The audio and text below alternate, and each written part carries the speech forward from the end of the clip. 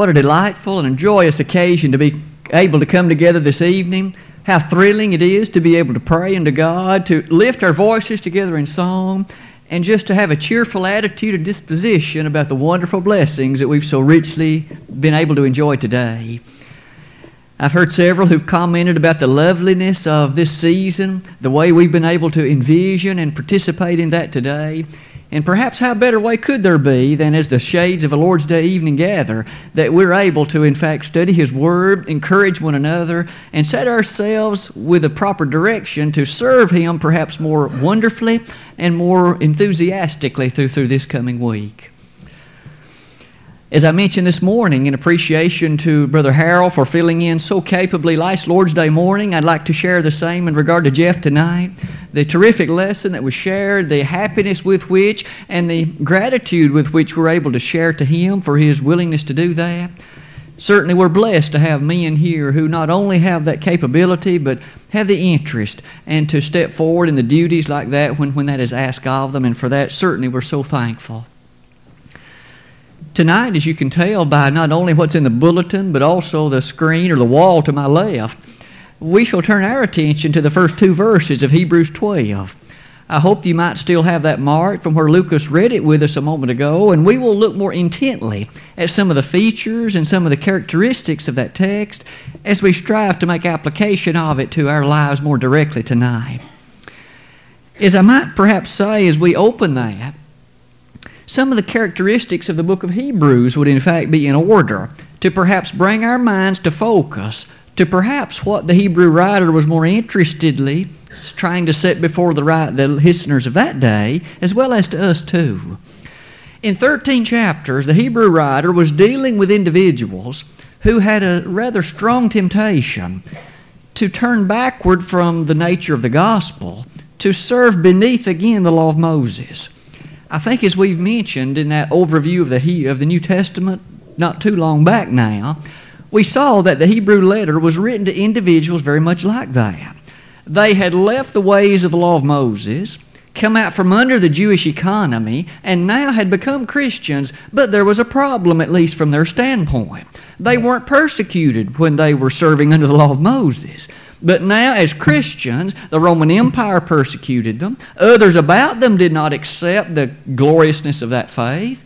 And hence, they were suffering beneath a rather dramatic burden from those about them. Many, it would seem, had either already made the decision or were in the process of reaching the conclusion, this walk with Christ isn't worth it. I can go back and serve under the law of Moses and not suffer this kind of persecution. It was to that kind of mentality that the Hebrew writer in 13 chapters offers them one reason after another for why that kind of decision is a bad one. Again, in chapters 1, 2, and 3, Christ is superior to the angels. Christ is superior to Moses. Chapters 5 and following, the high priesthood of Christ is far greater than that of Levi, which was the high priest, the first under the law of Moses. In fact, one of those favorite passages in the book of Hebrews is that Christ forever is a priest after the order of Melchizedek. Chapter 5, verse 6, chapter 7, verses 1 and following. Lifting him above, you see, the attitude of comparing him with Levi. He stretches back to Genesis 14, a priest forever after the order of Melchizedek. At that point, however, we arrive at chapters 8, 9, and 10. Notice in chapter 8, not only is the high priesthood of Jesus so marvelous, so perfect, and so great, but the testament, that is, the will through which and over which he serves as high priest, is perfect. The law of Moses wasn't perfect. Remember, we serve under a better covenant that's founded and established upon better promises, Hebrews 8, verse 6. To that extent, chapter 8, verse 13 thus says, in that he saith a new covenant, he hath made the first old. Now that which decayeth and waxeth old is ready to vanish away. Thus, the Hebrew writer points out to them, even if you do desire to return to the law of Moses, that law is no longer here. Didn't Paul say to the Colossians it was nailed to the cross, Colossians 2:14? With that said, the last 3 chapters of this book chapters 11, 12, and 13. Thus, challenge your mind by perhaps reaching the crescendo, the zenith, in which the subject of faith is presented. It is still true, isn't it, that there may be no subject in all of Christianity that is more controversial, more under discussion, and more set that seems to distinguish individuals than the reality of faith. Admittedly, there are few that would argue that faith is essential to be saved, but what does that faith mean? In a concrete fashion, what is faith? May I submit to you, in chapter 11 of Hebrews, we find an inspired exposition of what faith is. And in chapter 12, verses 1 and 2, the subject primarily for tonight, we will come to ask how it applies to us. The very first word of Hebrews 12 is something that we shall emphasize in a moment. But as a part of that emphasis, we do need to revisit chapter 11. So might I ask you to revisit with me, looking more intently at an overview of chapter 11. Now, chapter 11 has some 40 verses, so we shall not stay here long enough tonight to expound the thoroughness of that chapter, but could we not at least see the highlights? It begins in verse 1 this way. Now, faith is the substance of things hoped for, the evidence of things not seen. After 10 chapters of building a foundation for what it means to serve Christ properly in this era and why it would be such a terrible idea to return to the law of Moses, he now urges these to be individuals of faith, and he explains it to them in words that you and I just noted. Faith is the substance of things hoped for, the evidence of things not seen. Faith has an impressive character about it, whereby it is that substance, the very core idea, the evidence, if you will, of that which is hoped for. Not that you can touch or see it, for as Paul told the Corinthians in 2 Corinthians 4, verses 16 to 18, if that is something we see, then why do we need to hope for it? Has it not often perhaps been said in regard to heaven that one of the beautiful things concerning it is that we can reach for it? You and I don't see it now. It is not able to be seen with this physical, material eye, but with the eye of faith we grasp for it. We long to experience it. We so anxiously look forward to being able to be a part of it. Faith is the substance of things hoped for. It is still the case that there are times, though very few scientists would in fact express it so in class, we often ask our students to walk on a roadway of faith in regard to certain things. Perhaps from third grade on, we challenge our students and encourage them to learn the structure of an atom. And yet, how many of them have ever seen one? Even a college student, how many of them have ever seen an atom? There's, of course, a good reason as to why they haven't. It's exceedingly small, isn't it? Far, far smaller, in fact, than even the hair that would be on my head or yours. But yet we encourage them to learn its structure, be able to recite some of the facets and aspects of it, and to be able to regurgitate that on an exam as if it were absolute fact. You see, we do expect them to appreciate that 100 years of experiments have led to that conclusion. Might I submit to you, as individuals interested in the Word of God, we have a stronger aspect than human experimentation. Faith is the substance of things hoped for, the evidence of things not seen. At this point, notice then this brilliant stroke that the Hebrew writer proceeds to state before those who heard. Beginning in verse 2, he starts to list individuals who in fact walked by the pathway of faith. They chose to direct their lives by virtue of and in response to the means of faith. He starts with a matter of creation. Through faith, verse 3, we understand the worlds were framed by the Word of God, so that things which are seen were not made of things which do appear. We highlighted in a Sunday evening lesson not long back the fact that God spoke this universe into existence. He did not take something and refashion it or remake it. We know that no scientist can do that today. It absolutely violates the first law of thermodynamics. But yet God did it, of course.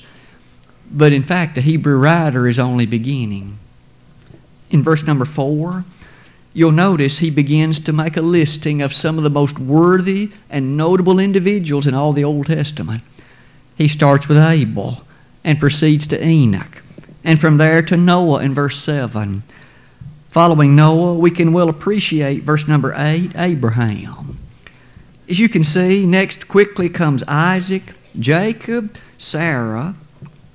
Then we see, in fact, Joseph in verse 22, Moses in verse 23. On we then see even Rahab in verse 31, and then a rather brief listing in verse 32 of some others. Just listing those names, it might be easy to bypass them and fail to appreciate the point the writer's making. In fact, after having looked at them, let me now revisit them at least quickly one at a time and emphasize another word with them. By faith, Abel offered. By faith, Enoch was translated. By faith, Noah moved. By faith, Abraham went in obedience. By faith, Sarah received strength. By faith, Isaac blessed. By faith, Jacob blessed. By faith, Moses chose. By faith, Rahab perished not. And as you can see in verses 32 and following, the point that the writer then makes was not merely to mention the names, but to emphasize how faith practically represented itself. They each acted in response to that faith. One of the most powerful aspects then of this chapter, no doubt, would be this. Faith is not merely mental. It certainly involves belief. One must believe. In fact, verse 6 of this chapter amplifies that point. Does it not still say, without faith it's impossible to please Him? For he that cometh to God must believe that He is. Belief is thus necessary, but that belief must manifest itself in those actions on a daily basis in response to God's commands. And hence, we again notice Noah in verse 7 moved and built. All God needed to do was command him to construct the ark, and his faith manifested itself in the action of doing it. Similarly, we notice in verse 25, God gave urgency to Moses in regard of leading the people out of Egypt. And notice Moses made a choice in response to that commandment. He chose rather to suffer affliction with God's people rather than to enjoy the pleasures of sin for a season. We can notice all the others in the same fashion in vain. That leads us perhaps to observe that much of our religious world today is sorely confused on the subject of faith, aren't they? We are in fact often told by way of the television, all you need to do is believe. Pray over a handkerchief and send me some money and your name is enrolled in God's book of life. Friend, that isn't found anywhere in God's precious book. And it's sad to think of the delusion that is brought upon man's mind in such terrible teaching. Faith, as we see in this powerful example, amplifies itself and must be demonstrated in what one does. Every instance here we find verbs attached to the thing that was done by faith. That leads us to see today then that when you and I act in faith, we too do so in humble acquiescence to the nature of what God has commanded. For those that are Christians, do you remember the day you obeyed the gospel? When maybe that preacher or that other instance, it may not even have been a Sunday admittedly, but you made that decision to walk on the platform of faith onto what you knew this book taught, that you had to believe, you had to repent, you needed to confess, and you still needed to be baptized. When you made that decision, it was a glorious day in not only your physical life, but in your eternal life too. You walked by faith. You trusted what God said. For at that time, and still to this day, we understand the fact it's God's plan. No human would have come up with it. It was based upon the reality of what His Son accomplished and what you and I must do to contact the saving nature of that blood. That is part of walking in faith. Since you've become a Christian, how many times since have you chosen to do something that the world would have said is foolish? That's not a wise decision, but yet you by faith acted in that way and you've been blessed because of it. You chose to walk in faith. Your friends may have laughed at you. In fact, they may have insulted you. They may have had nothing to do with you at times thereafter. But you chose to walk in faith because that's what God said. And that's what faith involves, isn't it? An humble, childlike trust in the declarations of this book. Though you can't see all the reality of it now, we know it exists because God said so. And is it not true that that is based in part, admittedly, on a degree of evidence? Have we ever seen God fail yet? Have you ever seen anything amiss yet? In all this book, all 31,102 verses, have we ever found a mistake? Be it geographical, be it related to person, be it related to anything else? Well, no, we haven't. And if this book is true in all those checkable ways, shall we not have confidence in its spiritual declarations, its spiritual proclamations? We certainly have found no mistake. Even those Pharisees and Sadducees and Essenes of the Lord's day couldn't find one either. Whenever they challenged our Savior, notice it was not on the points of the law.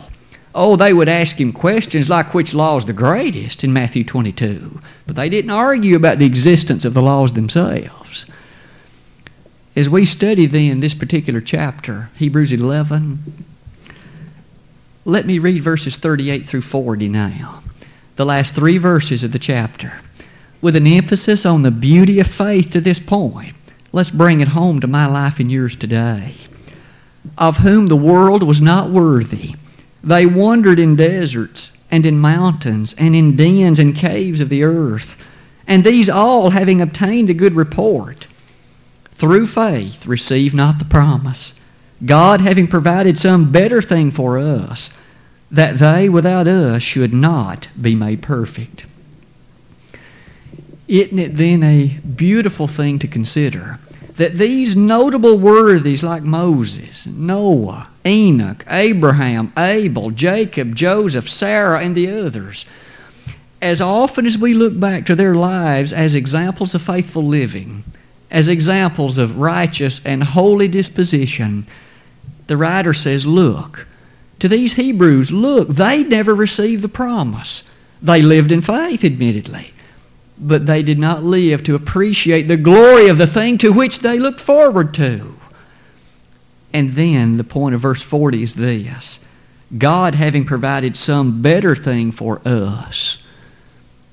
For us. Have you ever thought about the fact God has something better for you than He had for Noah? Something better for you than He had for Moses? Something better for you than He had for Joseph or Jacob? That's what the Hebrew writer said. We live under a better testament. We live under the gospel and they never did. We have the sacrifice at Calvary that they never had. Jesus hadn't come to this earth yet when they lived. He hadn't shed His blood yet when they lived. There was no church when they were here upon earth. God had some better thing for us. That should bring a grand smile to our face to receive our appreciation of how God has been so good to us. That also means, of course, that verse 40 closes this way: that they, that is, those worthies, without us should not be made perfect. You see, they looked forward to the grand blessings that we now enjoy. The total forgiveness of sin. Remember, those animal sacrifices beneath the Old Testament could never make the comers thereunto perfect. Hebrews 10, verse 4. Is it not still the case that as we read that same verse, the blood of bulls and goats could never take away sin? You see, they had to wait for the earnestness of what you and I now enjoy, the sacrifice of what occurred on the walls just outside Jerusalem when Jesus shed His blood, cleansing our sins and theirs as well. It is truly a breathtaking scene. With that kind of idea in mind, notice what now happens in the very next verse. You see, we should appreciate that the division of the Holy Scriptures into chapters and into verses was not done by the Holy Spirit. Men chose to do that, and we should be thankful they did. It helps in memorization. It helps in appreciating the thrust of various passages and blocking it off in mind and learning it. But as far as thinking that the thought suddenly changes from Hebrews 11:40 to Hebrews 12:1, it does not do that. So much so that now we're ready to look at verse 1 of chapter 12. Wherefore, seeing we are compassed about with so great a cloud of witnesses, let us lay aside every weight and the sin which does so easily beset us, and let us run with patience the race that is set before us. Looking unto Jesus, the author and finisher of our faith, who, for the joy that was set before him, endured the cross, despising the shame, and is set down at the right hand of the throne of God. We can begin, I think, to gain a feeling for the emphasis of the placement of these verses. After listing these worthy individuals of Old Testament lore, those who would have been familiar to any Jew, people like Moses and Noah and Abraham and Isaac and Sarah and the others, all Jews would have been thoroughly acquainted with their history, would have known the greatness of their life and what it meant to be descended through them. The writer now says, wherefore. That's one of those connecting words in the English language, isn't it? In fact, if you're reading in the American Standard, that word is therefore. In other words, this verse is a conclusion to what has just been said in the previous chapter. After listing the greatness of faith, what it means to walk by faith, how that impacts one's life, the writer says, now therefore, seeing we are compassed about with so great a cloud of witnesses, we have a whole host of individuals who have shown what it means to walk by faith. They, though beset by difficult and troubling things, walked by faith and thus showed us it can be done. Notice again, to those Hebrews, that would have been meaningful. They were about to be crushed beneath the weight of persecution. They were turning aside one after the other into apostasy and thus rebelling against Jesus. The writer says, gentlemen, have you forgotten about Abraham? Have you forgotten about Moses and Sarah and Joseph? To walk by faith for them meant, despite troubling times, despite difficult moments and persecution and things that others turned about you in a difficult way, they remained faithful. We've been discussing Joseph on Sunday morning, haven't we? Here was one thrown into prison falsely. He never tried to commit adultery with Potiphar's wife, and yet the lie was told that he had, and into prison he went. We notice, though, that God was with him. His faithfulness was never called into question in the eyes of heaven. Oh, it's true that Potiphar looked on him a bit differently. He believed his wife. But notice the Lord was still with Joseph.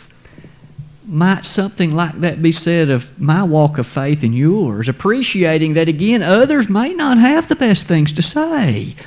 They may not agree with your political views. They may not agree with the decisions you make in terms of association with others of, say, character being of less repute. Nonetheless, in faith, you and I should appreciate that indeed, is that not how we walk? We walk by faith and not by sight, to quote 2 Corinthians 5, verse number 7. Looking back to this text before us, seeing we also are compassed about with so great a cloud of witnesses. That marvelous cloud of witnesses leads us to near the end of verse number 1. Let us lay aside every weight. What does then it mean to bring to our attention the thought of these witnesses? May I submit, it could well be described in a way like this. These witnesses are almost described as though they are a cheering section set aside in the realms beyond what you and I can see currently. Now, I'm not suggesting, in fact, that they are literally watching us from that place we'd call paradise. I don't think from Scripture we can necessarily draw that conclusion. But can you imagine in paradise that there are these worthies like Noah and like Abraham and like the others we've read about in chapter 11 who are urging and rooting for us to be faithful enough to be one day where they are? That seems to be what the Hebrew writer is saying.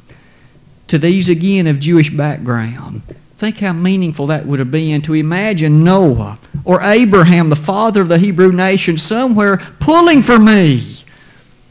Certainly not hoping that I would apostatize and turn aside from what will allow me to be one day where he is. We have a cheering section, a cloud of witnesses, those who have exhibited faithfulness, who show that it can be done, and who are reaping now the benefits of that faithfulness. What does it mean for you and me? Verse number 1, let us lay aside every weight. We notice that there are some things that are categorized as weights. W-E-I-G-H-T-S. Weights. Things that appear as hindrances. Things that appear as obstacles in the path and in the way. Let us set aside, lay aside every weight. May I suggest that we might learn something by noticing the next comparison, and then we'll take them both together. He says, lay aside every weight and the sin which does so easily beset us, and let us run with patience the race that is set before us. This is one of those passages in which the Christian life is likened unto a race, isn't it? A race. It hadn't been now very many months to where you and I may have watched the Olympics on the television. It was, back in August, I think. As we perhaps sat and watched these runners who were the best runners in the world. Many of them were truly amazing. In fact, I think we'd all agree. To cover 100 meters that quickly, or to run a marathon as quickly and as energetically as some of them seemed to do it, or to run the 200-meter hurdles the way that they were seemingly able to do it so effortlessly. Might I suggest they didn't just suddenly wake up about a week before the Olympics and decide that I think I'll go and try to run the 100 meters with these world-class sprinters and compete with them. Doesn't happen that way. And we all know that. It began a long time ago when they began to set aside some hindrances in their way. Perhaps you and I might not be as excited if we knew the diet they had to keep, the hours per day they had to practice, for years to bring them to the point that they now were. You and I were just able to see the finality. How many years had they been practicing to run the marathon that way? How many years and how many times had Usain Bolt, I don't know that I pronounced his name right, but he was the Jamaican that won the gold medal in the 100 meters. How many years had he practiced that? Probably it'd be an untold number, practically speaking, for you and me. He had set aside a lot of hindrances for a long time to practice, to serve beneath the tutelage of a coach, to appreciate the grandness of time after time, to bring one's body under subjection, to make it exhibit the power capable in it in running. He obviously had done it well. I might submit the Christian life has a similarity based upon this text to that idea, doesn't it? You and I must set aside the hindrances in life. Satan's going to tempt us with many things that have no part in the life of a person interested in serving the Lord. It's that simple, isn't it? In fact, Paul told that to Timothy. In speaking of the analogy to a soldier, he said that the soldier doesn't war with the things of this life. 2 Timothy 2, verse 4. No man warreth, entangling himself with the affairs of the flesh. Doesn't that mean then for us to walk in faith? We shouldn't encumber our life, mess our life up, if you'll bear the expression, with the things that are not matters that lead to eternal glory. In fact, it's a foolish thing to pursue that, isn't it? We should lay aside the hindrances, just like those world-class sprinters have done for so long so that they can obtain the prize. He identifies for us what those weights are related to. Let us lay aside every weight and the sin which does so easily beset us. It is still a fact of existence, isn't it, that Satan will attempt to encumber your life and mine with these sinful weights. He will do so, and if we aren't careful, the gradual movement in that direction, we one day will wake up and realize that I am totally overcome with it. We find ourselves in a very sad place. a place where we no longer have any real association with the Lord. He has long since jettisoned our consideration to Him. When we find ourselves like that, we aren't a good influence for His cause. In fact, we are hurtful in a real way.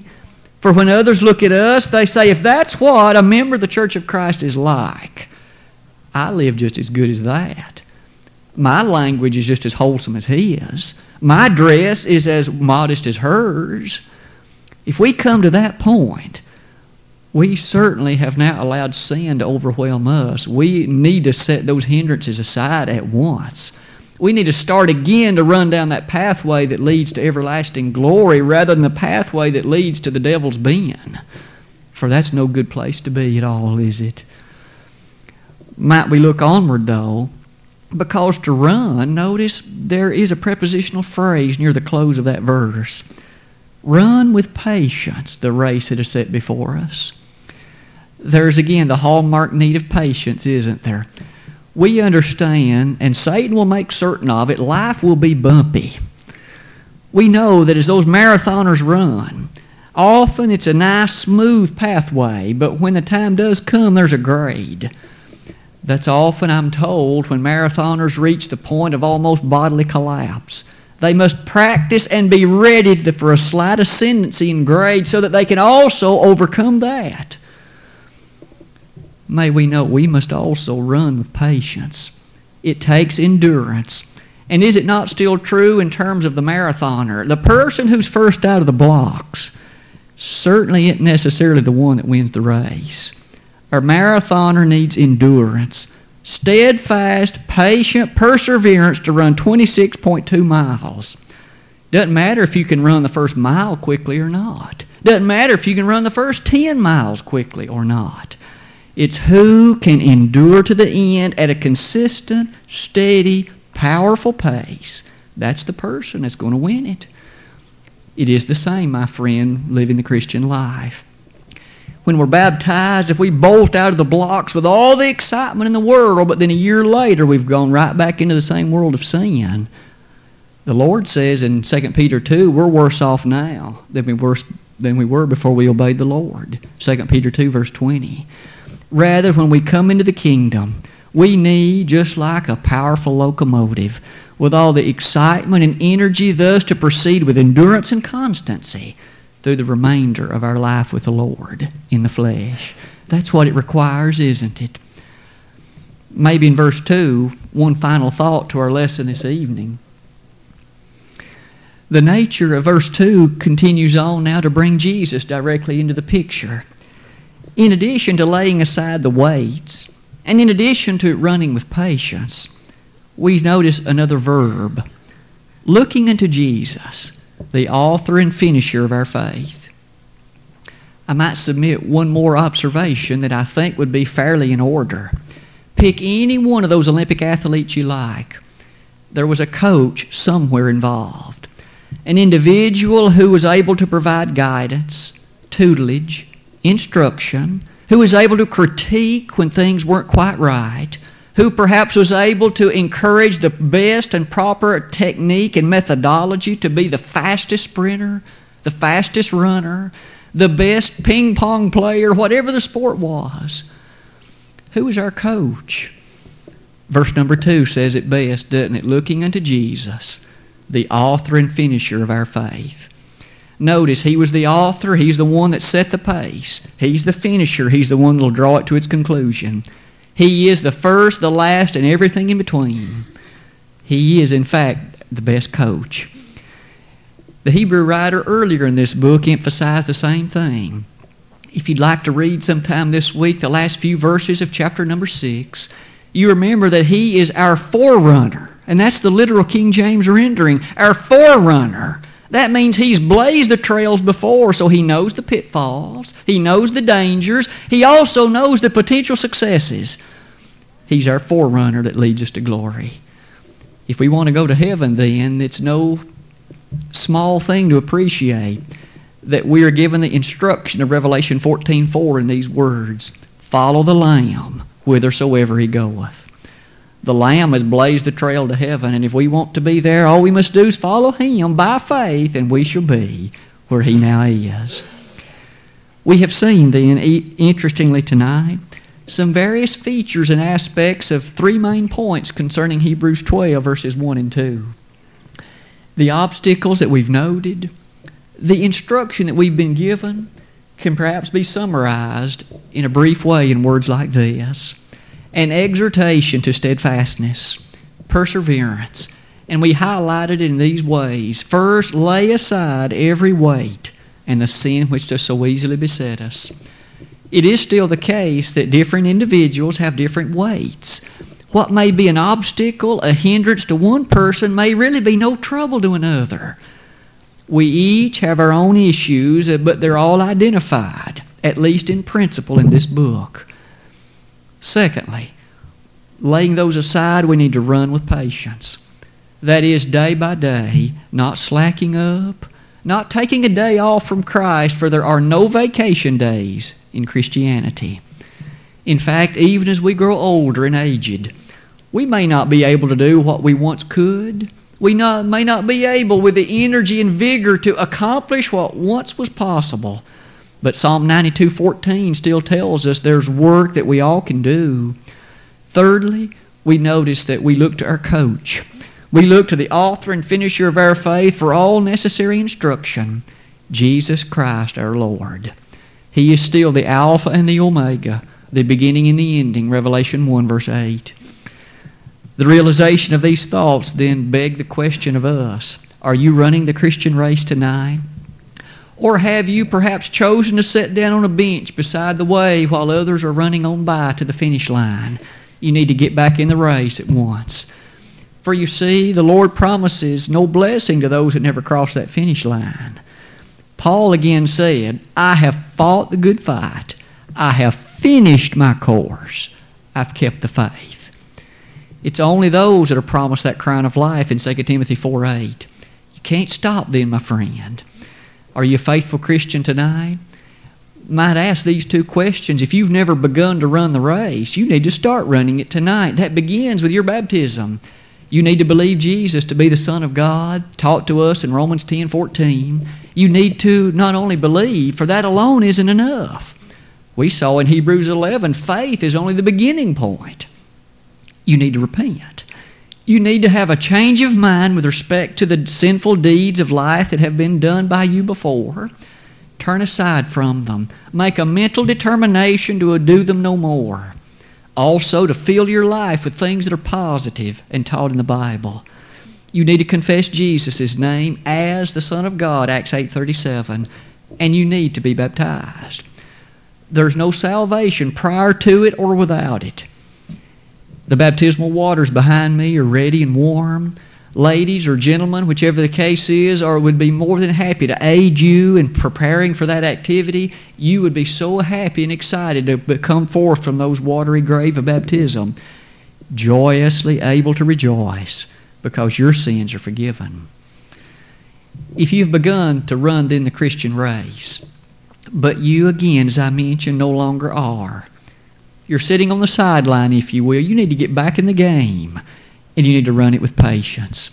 If we could pray for strength for you, pray for the forgiveness of the sins that have encumbered your way, we'd be happy to do it tonight. But either of these can be accomplished only if you'll let us know that so that we can be of assistance. And we would urge you and plead with you to do that while together we stand and while we sing.